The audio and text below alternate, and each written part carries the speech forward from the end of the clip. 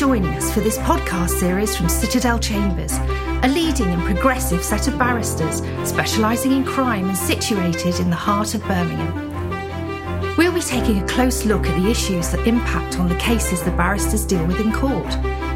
If you're a barrister at another chambers, or if you're thinking about becoming a barrister, you'll be interested in our special podcast about the working lives of the barristers at Citadel Chambers.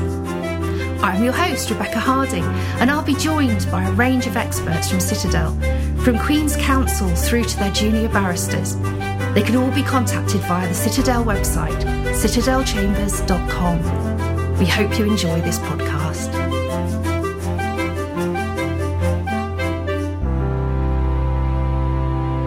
Barristers at Citadel come from all walks of life and very different backgrounds. Lee Egan had another career before becoming a barrister. He tells us here about the change, how and why he did it, and what his life is like now at Citadel. Hi Lee, how are you? I'm very well, thank you. How are you? I'm great. It's a nice sunny day today. I've just been out with the dogs, so I'm feeling a bit hot and bothered now, actually. So, but it's great to see you. So, I mean, you had a past in telecommunications industry, didn't you? So, I mean, how established were you there before you became a barrister? Oh, that's a good question. How established? I'm not sure. So, I started working in the telecoms industry pretty much from the beginning of mobile telecommunications. In the early 90s, when nobody had a mobile phone, or very few people say they're all bricks. Exactly, yeah. And the one of the first networks in the world was built in the UK, and I was lucky enough to be working on that network for a company that provided towers and antenna systems. And then it really took off, of course, because once the technology was there, everybody in the world wanted it all at the same time. So I left employment at 24, and then I moved countries, really. So I went straight to Saudi Arabia for a couple of years or 18 months, and then moved countries every 18 months or a year thereafter for about 10 years or so. Really? That must have been really good fun, actually. Well, it was, yeah, in my 20s, but it's not such good fun when you want to come back and settle. And, I had 3 children on the way round, as it were, and ultimately wanted to come home to the UK. So I came back and started my own telecoms company here. But really, it was much more corporate, and the industry had matured. I didn't enjoy it as much. Right. So ultimately started looking for something else to do. So why did you choose to become a barrister? What drove that? What was the interest? Well, initially, my initial interest was in the law rather than the bar. And that's largely because I was working in an industry where I was negotiating contracts on behalf of others. And I was also negotiating contracts for myself. And I realised that I didn't know anything about the law particularly, and that a lot of people around me were talking about aspects of contract law in the main, and I realised that they couldn't all know too much about it either, because I was hearing so many contradictory things. Nobody liked to get the legal departments involved in anything because it tended to slow things down. Yep, know about that. Everybody feels that way about lawyers, don't they? They slow things down, so... It seems to be, the commercial world views us like that anyway. I contacted, I think it was the Law Society at the time, asked them how to go about learning something about contract law. And they put me in touch with the College of Law, or University of Law as it now is. And somebody, did a great sales job on me and said, well, we can give you a course in contract and tort, but you won't really understand it unless you do an introductory course first, which puts it in the context of the courts and the system more generally. So I did the introductory course and was hooked, frankly. So I just kept going until I'd done a qualifying law degree. Yeah, they should get commission for that, shouldn't they? They should, yeah. But the original interest in the law was really geared partly towards my previous career. Just I thought it would be useful for that, and secondly because I'd never done a degree. I left school at 16. I'd never done a degree, right? So I was sort of always had that in the back of my mind, and then it didn't do anything really for a couple of years with it. Wasn't really enjoying telecoms as much as I had. As I said, it became a little bit too corporate for my liking. And then I had an office in the Strand, and I popped into the Royal Courts of Justice. I went into, I think it was Court 9, and I watched some criminal barristers. In fact, I went into a different court initially, and there were a lot of dusty boxes, and I won't say dusty people. It sounds a bit I did wonder what you were going to say there. Yeah, well, a lot of dusty boxes and people, and I watched for 20 minutes or so, and, it's impossible to grasp what was going on. And then I wandered into, I believe it was Court 9 in the Court of Appeal, and I watched within the space of an hour and a half 3, very bright judges tossing barristers around like a beach ball, frankly. And I thought, well, that really does look good. And taking a more serious view of it as well, the bar is very good for people who are coming as a second career. So I was 40 before I came to the bar. Really? And it doesn't have the sort of structured progression that you have in many careers. You're not limited in the same way that you would be in many other careers. That's really interesting. So it's a good option for those who are transferring. That is really interesting. Did you find with the children as well? Because obviously you had a family at this point. Did it? Yeah. I mean, was it difficult doing that with the family, or did they make it reasonably easy for you to fit around your children? Well, I did the qualifications were those I did. Yeah, I fitted them. I mean, I was able to adapt my own working practices to a great extent, so that I had plenty of time to do it.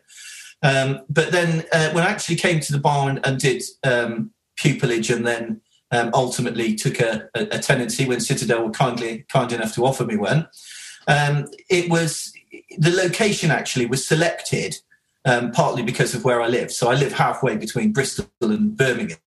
So I had to go to one of those locations, really. Yeah, and did you find everybody else at Citadel were accepting of you as a barrister that's sort of so late on, really, coming in as a junior barrister and with such a different sort of background, having come from a commercial environment? Yeah, definitely. In fact, from the very top to the very bottom of chambers, I was really astounded by how welcoming everybody was. There are a number of members of chambers who've had other careers of various types before. We're a fairly varied bunch, actually, and I think that is a real strength of chambers.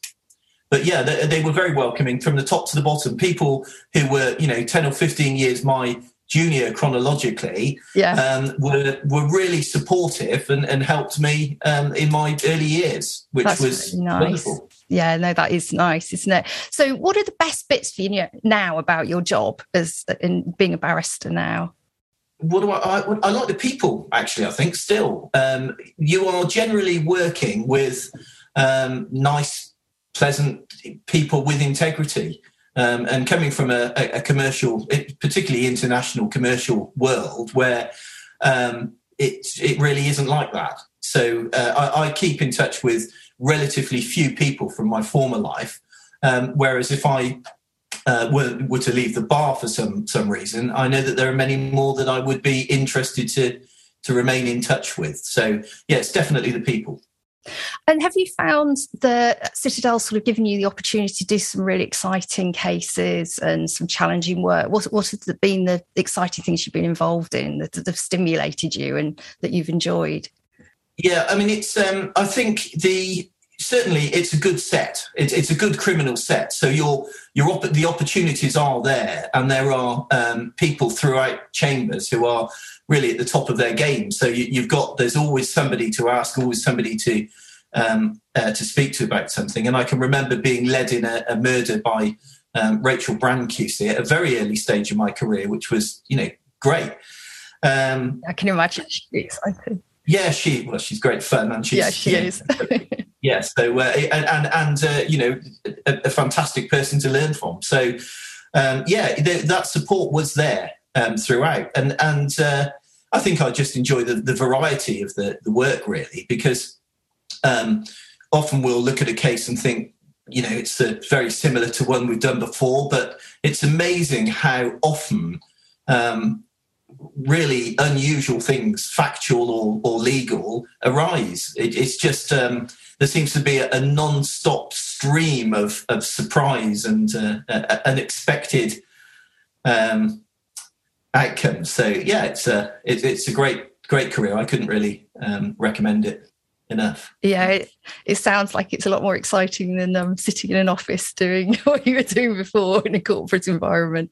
So, certainly towards the end when I started that, it was lots of international travel and out and about, and very little corporate control. But certainly, yeah, it allows people to be pretty individual, really. Yeah, no, that's great. So, what's your advice to anyone who's thinking about doing the same thing as you've done? Well, in terms of practical advice, first of all, I definitely recommend it. But in terms of practical advice, I think call a Chambers, Citadel, or another, whichever is the Chambers that most suits you. But certainly, I know that at Citadel there are people who'd be willing to speak to you, and certainly I'd be willing to speak to anybody who wanted to ask about the practicalities of doing it and how to go about it. So I think that would be my first piece of practical advice is give somebody a call and chat to them about it.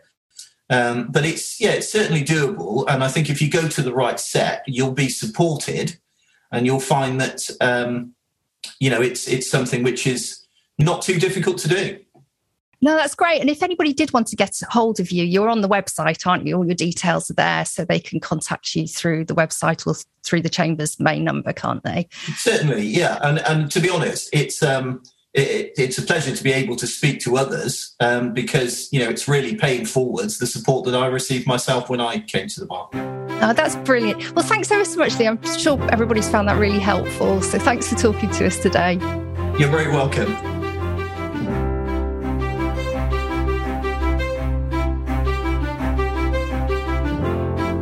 Thank you so much for joining us. This podcast was brought to you by Citadel Chambers, a leading and progressive set of barristers specialising in crime and situated in the heart of Birmingham. If you want to get in touch with any of our speakers in this podcast episode, then please visit our website, citadelchambers.com. All the views expressed in this podcast are individual opinions and do not constitute professional advice.